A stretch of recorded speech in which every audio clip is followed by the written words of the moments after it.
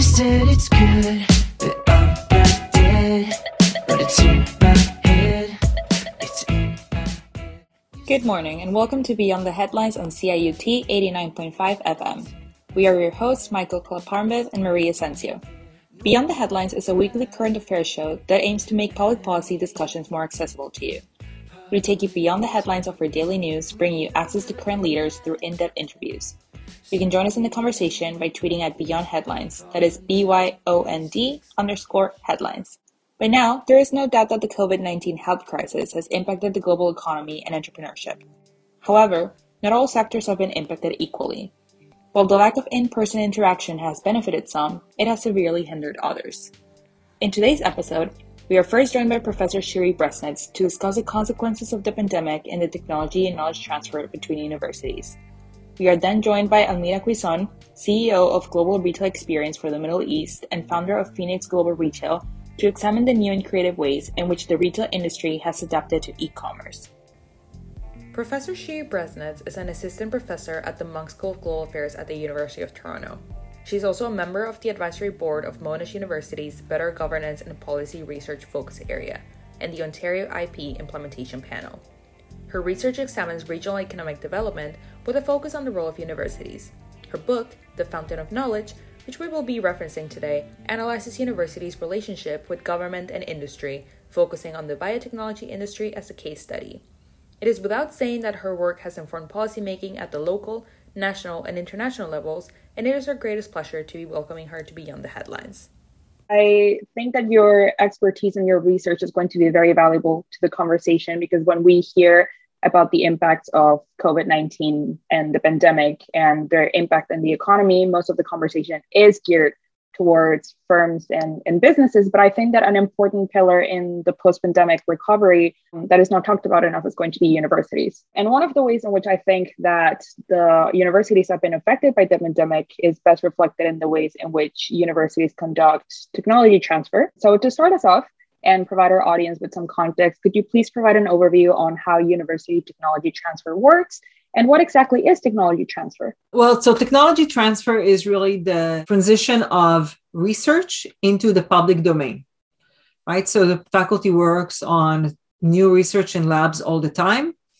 And, we publish, but there's a difference between publication to actual products and services that can be created based on that research. By law, faculty is supposed to disclose any research that has a potential of application to the university, right? So there's a form they're supposed to fill in and send it in to the university.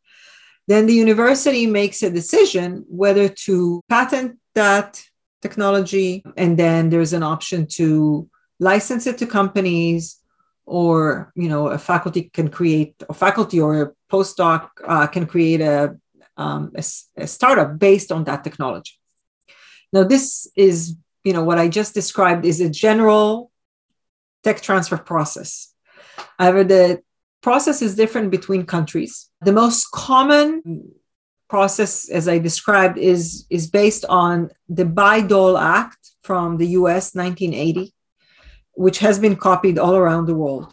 The Bayh-Dole Act says that any invention that the research was funded by the federal government is owned by the university, which means that if I, as a professor, have any research that may be applicable, whether it's an app, a new way of doing research, or new kind of material, I need to disclose that to the university. And the university is the owner of that technology. Even though let's say we submit a patent, my name will appear there as the inventor, but the university will be the owner of the patent.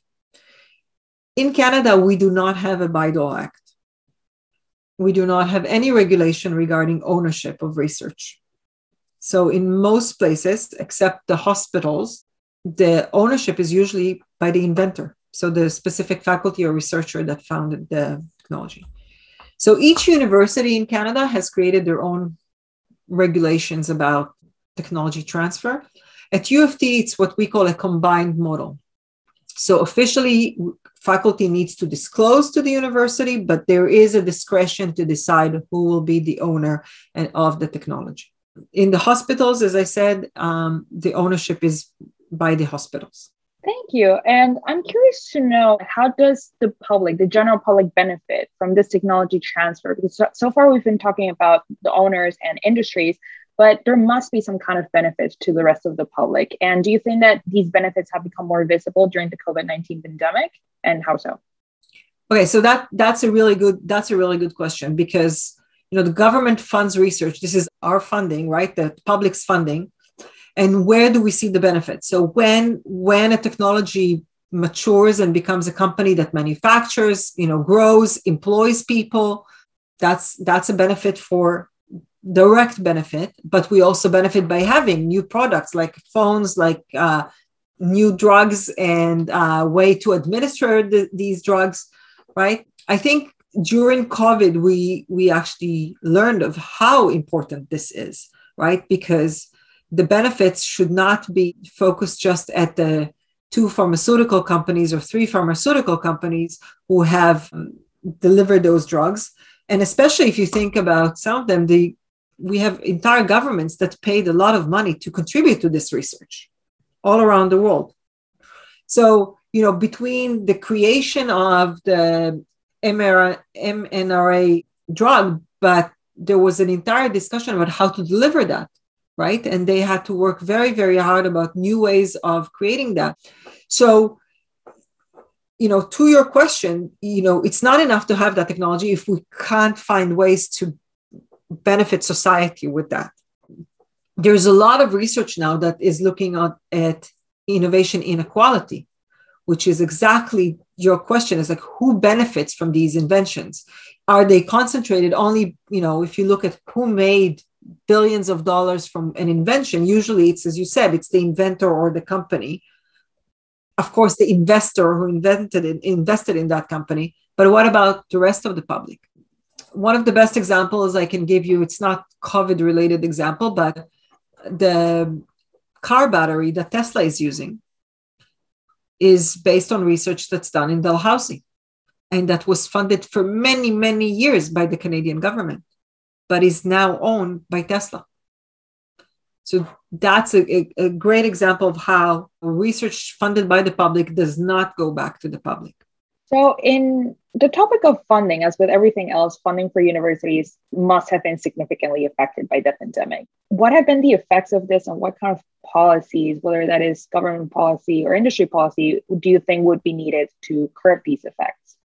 Yeah, so the biggest problem, I think, for researchers was the fact that they could not go in, especially initially, to labs, to conduct research, to meet people. So, collaboration is a huge component for research.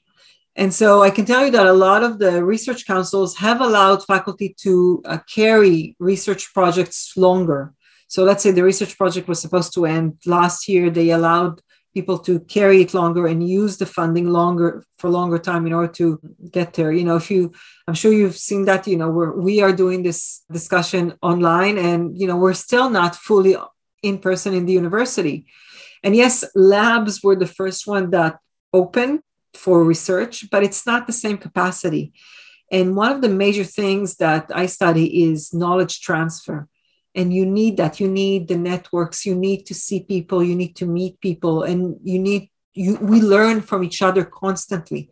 So our research has been terribly affected by the inability, both physically not being in the lab, but also our collaborations with co-authors, with other researchers in our field, not being able to go to conferences or, conduct research meetings is a huge, huge impact on our research. And to your second question, what can the government do?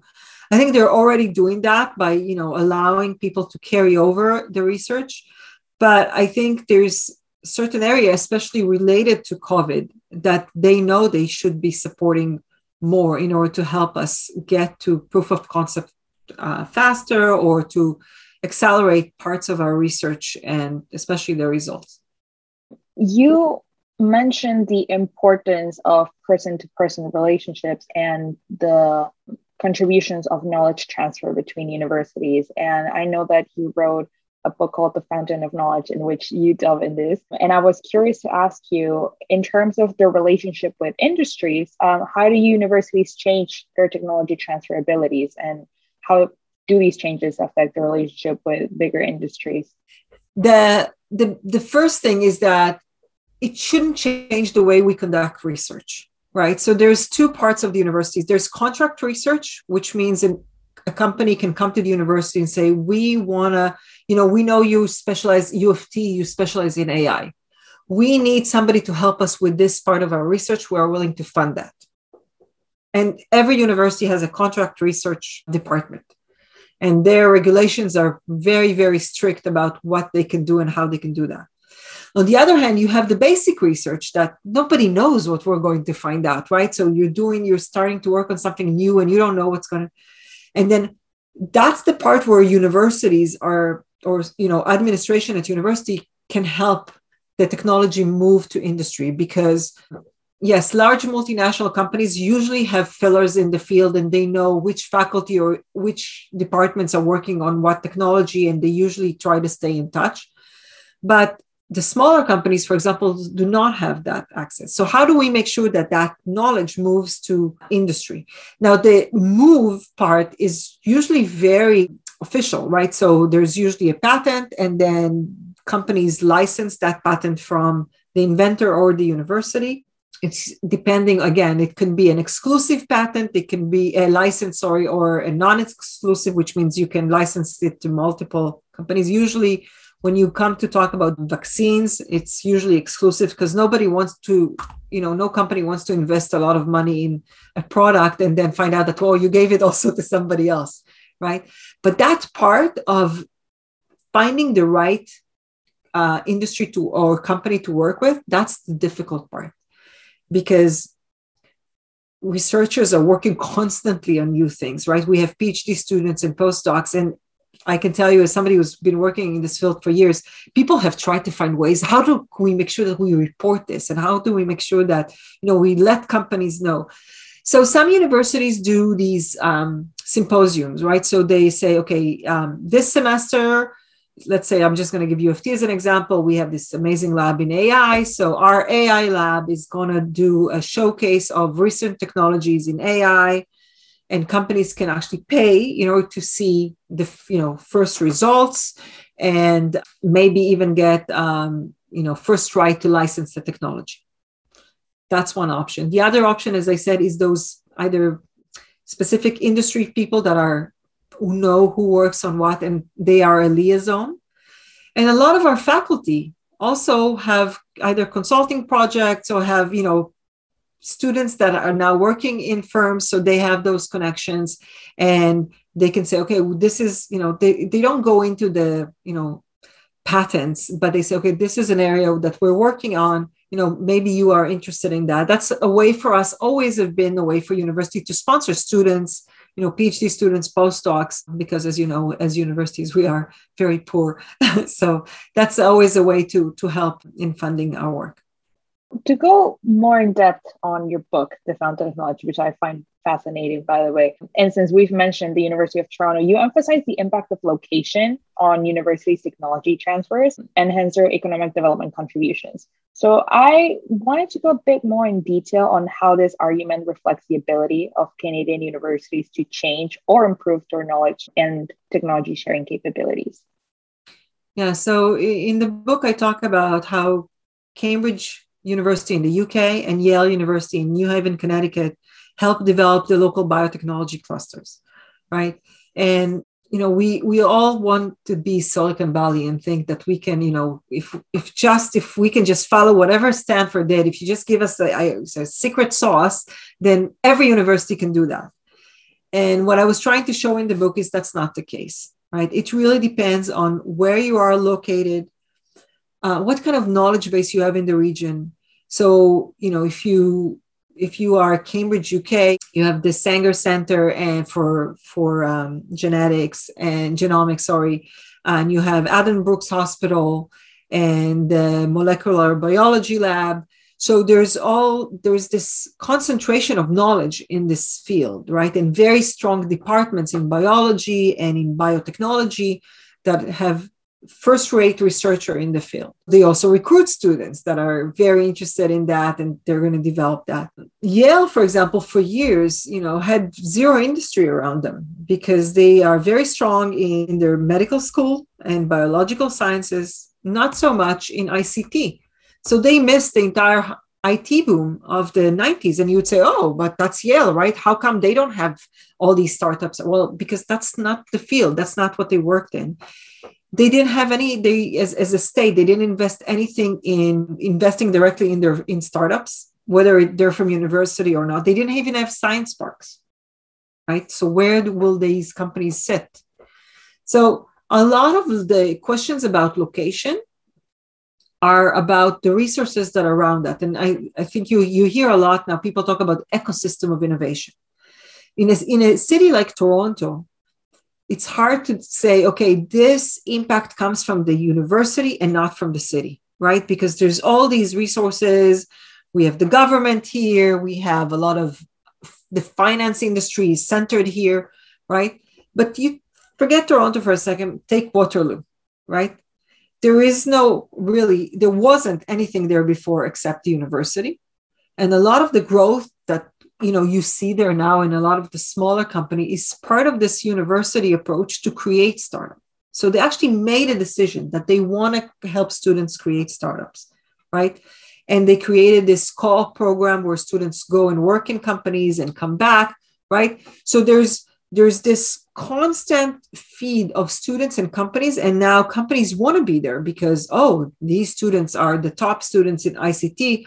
I think we have a study that shows like 90% of students in the STEM department actually finish in California after graduation, right? So that's a different story about brain drain, but you want to be there. If you work in this area, you want to have your company there because you can get these students to come and work for you. So you create an entire area, and by that, you are feeding the next generation of companies and students because everybody's there. Thank you for that, Professor Brasnitz. I now wanted to ask you a more personal question as a student that has been affected by the pandemic. Let's consider the increase in university fees, restrictions for international students, mental health struggles. How do you think that universities can ensure that they get the people with the necessary skills and entrepreneurial drive? How can they lead the post-pandemic research and innovation that is necessary to build resilience in the future, while ensuring a good educational experience amongst the COVID-19 challenges? Yeah. So I have to say, I think the most important thing is to go back to the classroom, right? And I can tell you, we at the Masters in Global Affairs have done it this semester. I'm teaching in the classroom. Yes, we all have masks on, but the learning is different. It's not the same when you're on Zoom. The ability of the students to come after the class and talk to me, to talk to each other, right?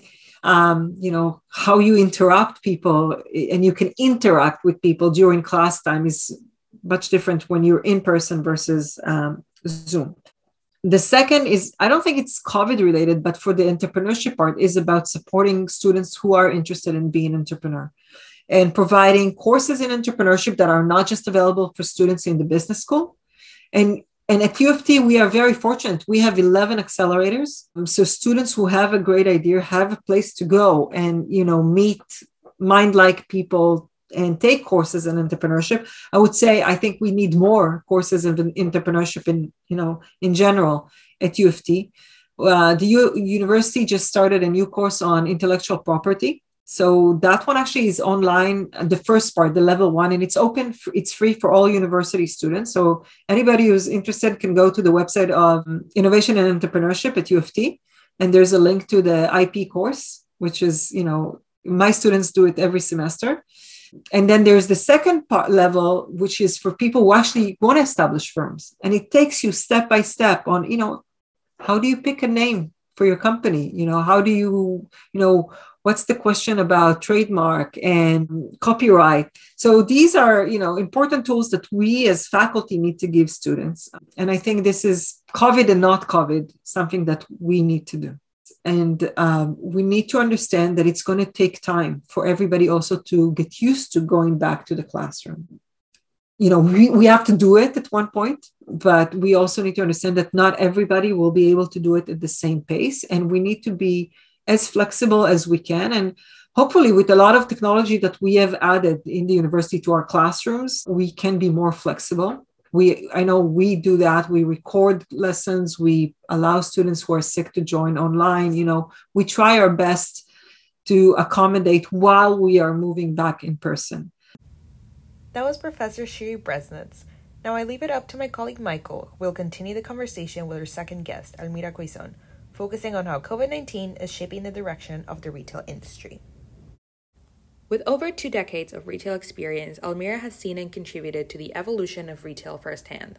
She was the Vice President of Retail Operations for Roots, where she played a key role as one of the executive officers in the company's IPO in fall of 2017. She's currently the principal at Phoenix Global Retail, where she devotes her time developing business strategies and bespoke training programs. Prior to her time at Roots, she was with Holt Renfrew as the Vice President of Sales Strategy and Business Development, and at Guess Plus Marciano as the National Director of Stores for Canada. In 2017, she was a contributor for the book Your Turn, which recognized Almira as being amongst the 150 most successful women in Canada. With a strong focus on driving sales, strengthening culture, and people development, Almira's success has consistently come from her ability to build a highly engaged team that is driven and excited to achieve extraordinary results. Outside of her work in retail operations, Almira has facilitated and trained internationally.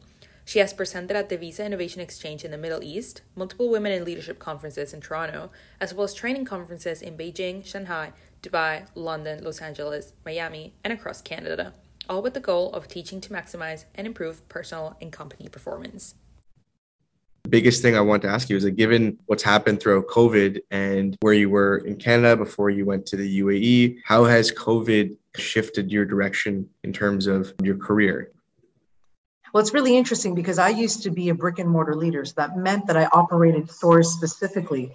And it shaped my career a tremendous amount, because what that meant is that they weren't actually looking for leaders who were specializing just in brick and mortar in stores, but they were looking for leaders that could do a full omni approach, meaning having e-tailers, working with partners like Amazon or Noon here in the Middle East became a different way of doing business for me. So in many ways, it's not just shaped my life differently and my career differently, but anybody in retail had to take a step back and say, hey, does it make sense just to specialize in one domain? And the answer was no. So COVID really shifted, I think, a lot of focus away from just brick and mortar sales into a full omni-channel approach. And they're asking leaders to stretch themselves and run wholesale and run retail business as well as e-com. So that's how my personal role has evolved, because where I used to just oversee one way of doing business, now I oversee it all. So now, especially in the Middle East, this is something quite new. When you think of Canada, Canada is at least 10 to 15 years ahead of what's taking place in the Middle East. Roots was actually one of the very first pioneers in apparel that launched a full website. Here, it's still a very cash business. It's still a business that is heavily predicated on people coming into stores and giving that full experience. With COVID hitting, it changed the mindset because they put more emphasis on e-com in the Middle East than they ever have before. So it really catapulted and expedited that strategy of being, you know what, a player in brick and mortar, and we'll dabble a little bit on online business, to, oh my gosh, the only thing we could do during COVID is online business. So then you see a lot of the business transform and start hiring teams of people that really focus on how to develop that chain of selling versus brick and mortar. Interesting. And was this in the works before COVID? It was on its way, but in a very slow way. So here's an example. I work for Shalhoub. I am the general manager for Guess. I run all the Middle East. So I run 7 countries in all categories, like I said, in wholesale, e-com, brick and mortar, supply chain. And one of the things that I found really fascinating here, just in my current business, COVID became a permanent mindset. No longer did we think COVID was a moment in time. We're prepared now to expect that COVID will only morph into something else, and that our state of readiness had to be a bit more prevalent when it came to omni-channel or online business being the number one way that we're going to protect ourselves and protect our business from any future disease. So what that meant was that how do we even ship to customers? When you really think about, even in Canada, the standard time is 2 to 3 days. You see Canada shifting to being able to serve the customers in actually a few hours, in actually half a day. You see Amazon being able to deliver something. If you order it before noon, you could get it in your door, in your house, or 9 p.m. Well, if you think about what the Middle East is doing, the Middle East is always fast to adapt when they believe. The Middle East can get product into somebody's door 2 hours. So if you buy a pair of shoes in our company in Shellhoub, you're actually able to order it online, and within 2 hours, it's going to be at your door. We have food service that now we're in Canada. I'm not sure if it's changed at all in Canada, but you would order the night before and you'd be able to have the capacity to get it the next morning or the next day. Here in the Middle East, you're able to get everything in 1 hour. So can you imagine doing your groceries and you're thinking, oh, I ran out of milk, I ran out of food, I need a new pair of running shoes and a new pair of socks. In Dubai, you can get it in an hour or two, max. So when you talk about something that has really been quite transformational, it's COVID that did that to us. It's COVID that pushed all the businesses to look critically at their models and say, how do we serve our customers? When we know the reason why customers go into stores, because they want to have a great experience, but also because they want something instant. They see something, they want to transact immediately. E-com was never able to do that so quickly. We always had to wait days. But now they're narrowing the gap, and they're really paying more attention to the service model and how you get it as quick as if you're buying at a store. I'm glad you mentioned the UAE as a whole, but do you think there's a specific country that's leading the pack when it comes to this? Well, I could say that the US has always been leading because they are great pioneers, and you can see Amazon being at the forefront of that. When you talk about the Middle East, you definitely have to use the UAE as an example, not just because I live here, but because I'm actually a customer. I was never an e-com customer until I went through COVID. It's not something that I like to do. And I'm going to use some examples when I was stuck in Canada and I had to order things online. The return process was arduous and extremely difficult because then I had to pack it up, find a FedEx that would take it. And it would be just challenging and difficult. It made me not want to return anything and then just keep it, or it made me not want to buy it all. In the UAE, they will send somebody to pick up your return. In the UAE, sometimes the guy waits at the door while you try something on, and if it's not right, he'll take it back immediately. So there are many companies that are finding innovative ways to actually go and achieve that instant result as you do in brick and mortar. Wow, that's amazing. I had no idea that was going on in the UAE. Do you think that's just a short run thing, or do you think that is something that would be implemented in the long term for these companies? It's quite costly. So if you think of the business model, historically, e-com is used as a platform to clear goods. It's easier to shop sale on e-com than it is in brick and mortar. So people had a natural tendency to buy when things are on sale. It was far more instant and was far easier through e-com. But now with the emphasis of service, now we're seeing also a shift of people buying more regular price. It was not a profitable business model, but we've demonstrated that it can be if you have the right service model, because more people are willing to pay regular price if the service is there. And before it was literally buy online and then maybe in 3 days you'll get it. And by the way, it'll be really difficult for you to return. You'd have to either go in stores or pack it up and ship. And is there specific firms that are using this model the most, or is it broadly used by every firm in the UAE? It's certainly in its infancy stage. I could tell you that retailers like Namshi are doing this, and they're doing this really well.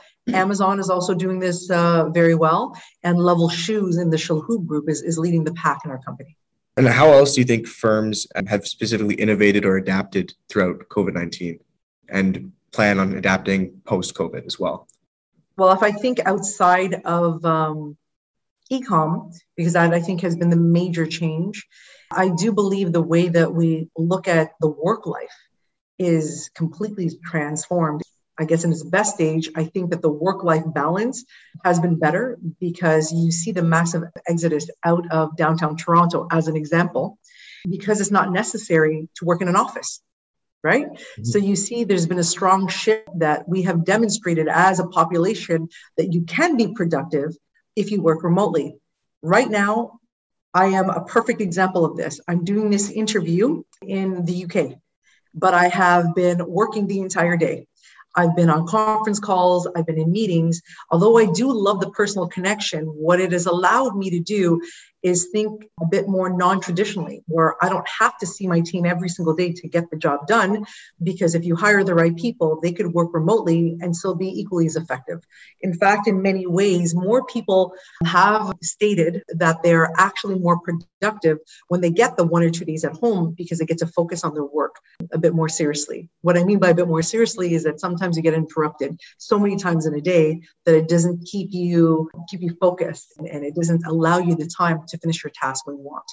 Now, with that being said, I do think that it's an error, a massive error for businesses to completely just do work remotely, because it's very difficult to build a team and build team spirit when it's only done on screen. I think it's absolutely essential that there's a blended mix of both.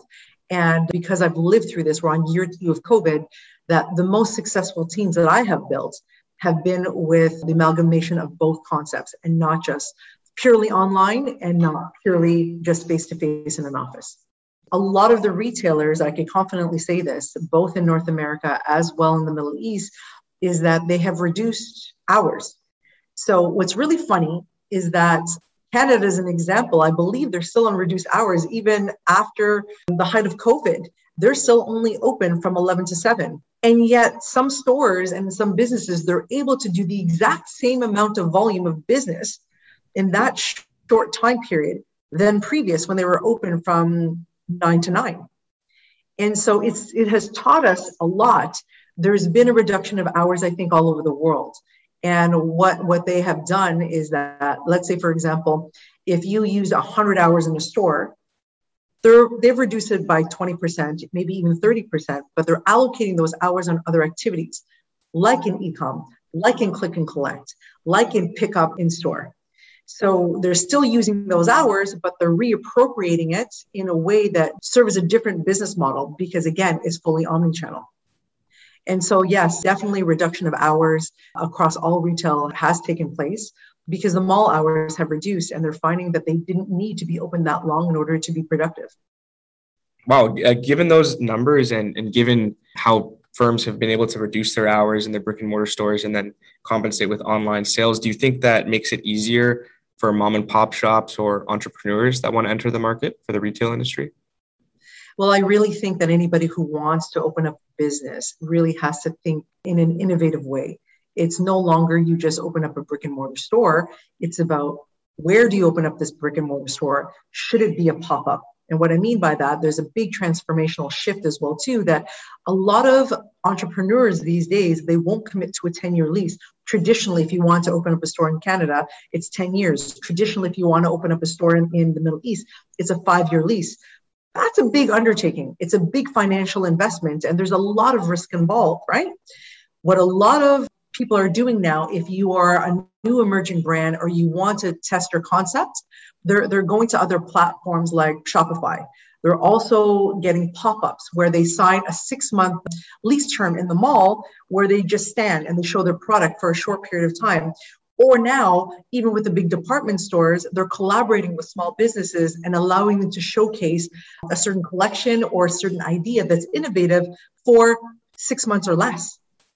So you can see how people are now testing the waters a bit more carefully, not putting a huge initial investment in a 5 or 10-year commitment, and they're trying their concepts, and they're making sure they're partnering with other retailers that are very powerful that can draw traffic onto a website or draw traffic through a department store. Interesting. And do you think that, given the effects of COVID, do you think e-com will still see the same levels of use, or do you think it'll go back to more brick and mortar? I'm going to answer that question in 2 ways. First statement I'm going to make will always hold true. E-com will only get stronger. It'll only be more innovative. It'll only be more captivating. What I mean by captivating, they're going to start to gamify even your shopping experience. They're going to connect with you in ways that they've never been able to connect with you before. They'll have personal shoppers that will be live for you on screen to help you make some really good decisions versus having one of those robots that assist you. We're going to start to go live in servicing our customers, but on screen. Okay, so there's going to be a very quick departure on a very static approach to dealing with customers through e-com through something far more interactive. So with that interaction, you're going to still build relationships, but through screen. So that's going to continue to only become stronger and stronger and stronger. When it comes to brick and mortar, the evolution is quite clear. It has to be a holistic experience. So anybody that wants to open up a store, it can't just be a transactional experience. There should be something tied to history. There should be something extremely innovative, whether it be serving teas through leaf plants that fall from the roof. When I talk about being really innovative, it's a non-traditional approach to giving a customer a delightful experience, surpassing their expectations and making it really wow. What is the true differentiation between why somebody would buy a t-shirt in my store versus a t-shirt in another store? Well, it's how you sell it. It's not necessarily the product itself, but it's the experience that you give the customer. So in UAE, I think there are a million examples, and you've seen what the UAE has done. And they not only make everything bigger and better, but they are so incredibly innovative in the way that they approach their business, because it's something unexpected. And the more you give unexpected experience to consumers, the more it becomes a moment for them to return, because it becomes an experience, right? And if you really think about it, and this is very, very basic, if you think about, maybe you could be too young to understand this, or people listening might be too young to understand this, but they were saying death to movie theaters when you were able to, I guess, rent videos through Betamax or VHS. They said for sure, movie theaters across the world is going to crash and burn. No one's going to go. Wasn't true, was it? Because what did the movie theaters do? They changed the experience. Now you can go to a movie theater and you can completely recline on a leather couch, and you have a personal butler and a pillow and a blanket, right? Mm-hmm. That's how they innovate. You have to think in extraordinary ways to be able to give an extraordinary experience that's really out of the box. And so that's a perfect example of how that experience saves an industry and saves a mom and pop idea. Because quite frankly, if you think about it, VHSs died, and it was actually the theater that remained a strong storefront for that experience for the customer. So people want to connect, people want to socialize. That'll never go away. The experience is something that customers clearly value. And just like you mentioned, VHS died out. Technology will always adapt and change, and same with e-com. In combination with that, do you think most firms will try to bring that customer experience that they experience in store to online? Or do you think that's just a Middle East thing with personal shoppers?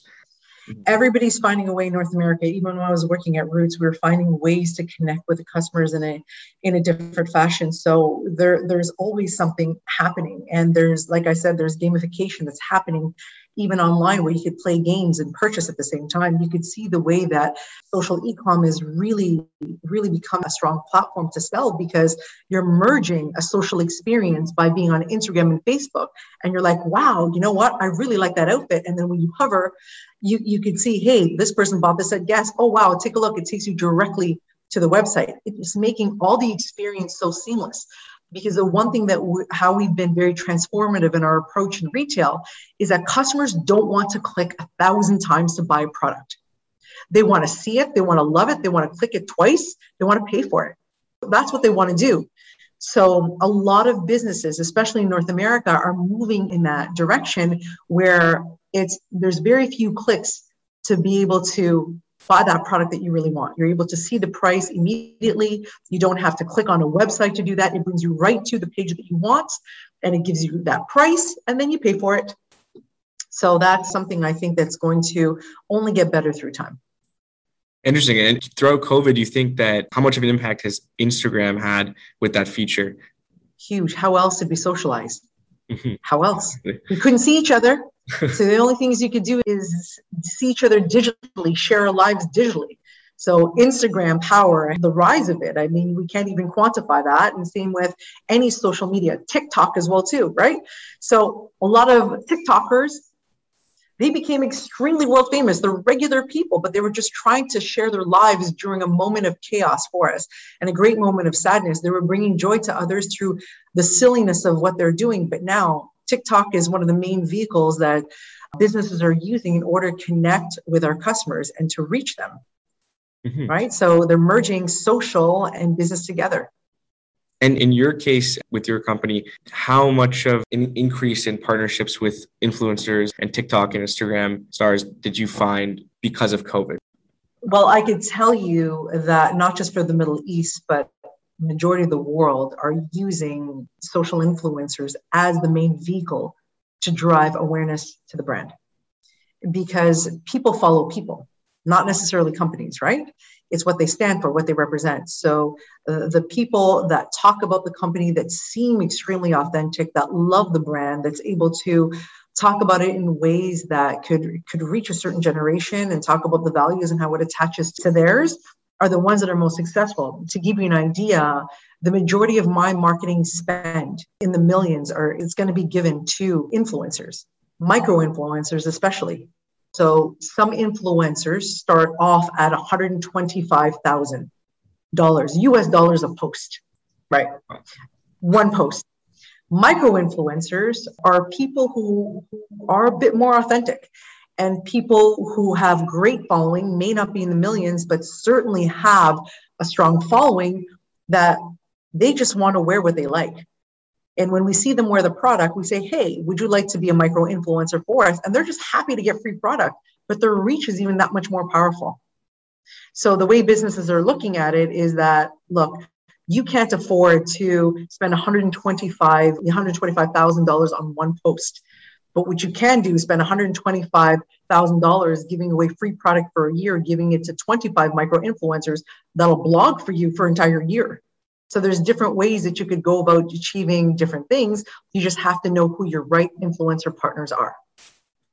So I guess in some ways, COVID was the Kickstarter to all of the innovations that were going to be happening anyways within the retail industry. It was already happening. It's just how it has accelerated and how it went from 0 to 100 in a way that I think nobody was expecting. Nobody was expecting the rise of e-com to be what it is. So just to give you some rough numbers, we would be happy in the past for e-com to penetrate business at 10%. I'm just talking just in general as a group, and maybe 15% was good. You see some of the Canadian averages after COVID being at 25% penetration in e-com.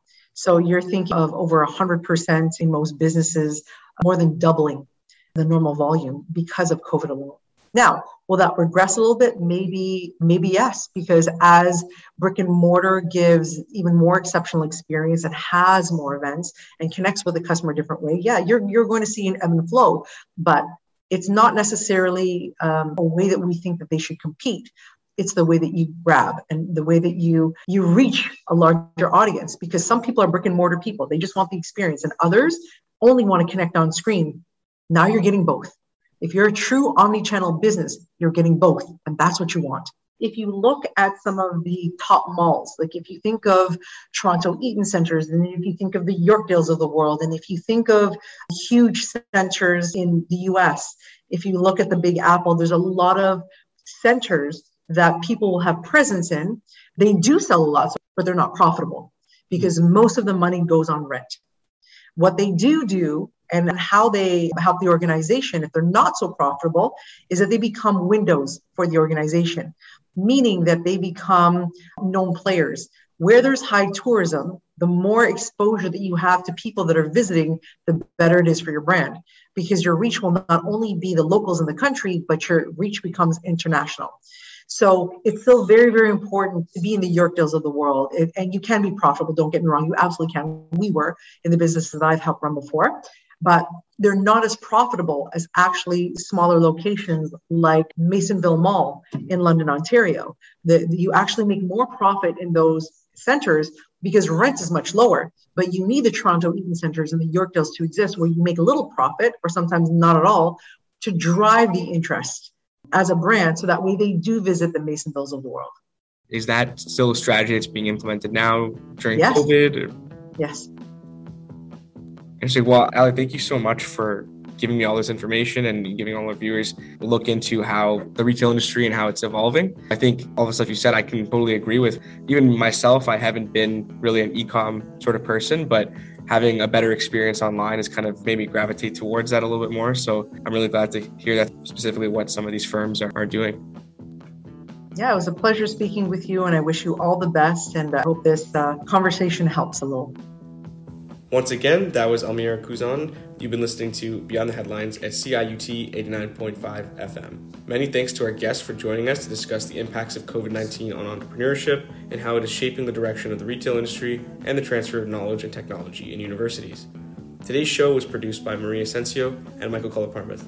The views expressed on the show do not necessarily reflect the views of producers, CIUT, or the Munk School of Global Affairs and Public Policy. If you missed any part of the show, be sure to check out the podcast for all our episodes on our website at beyondtheheadlines.net. As well, you can also check us out on Spotify and Apple Podcasts. If you're a fan of our show or interested in innovation and public policy, you can also check us out on Facebook and Instagram. Be sure to join us next week as we continue to take a look at public policy discussions out of the hallways and onto the airwaves.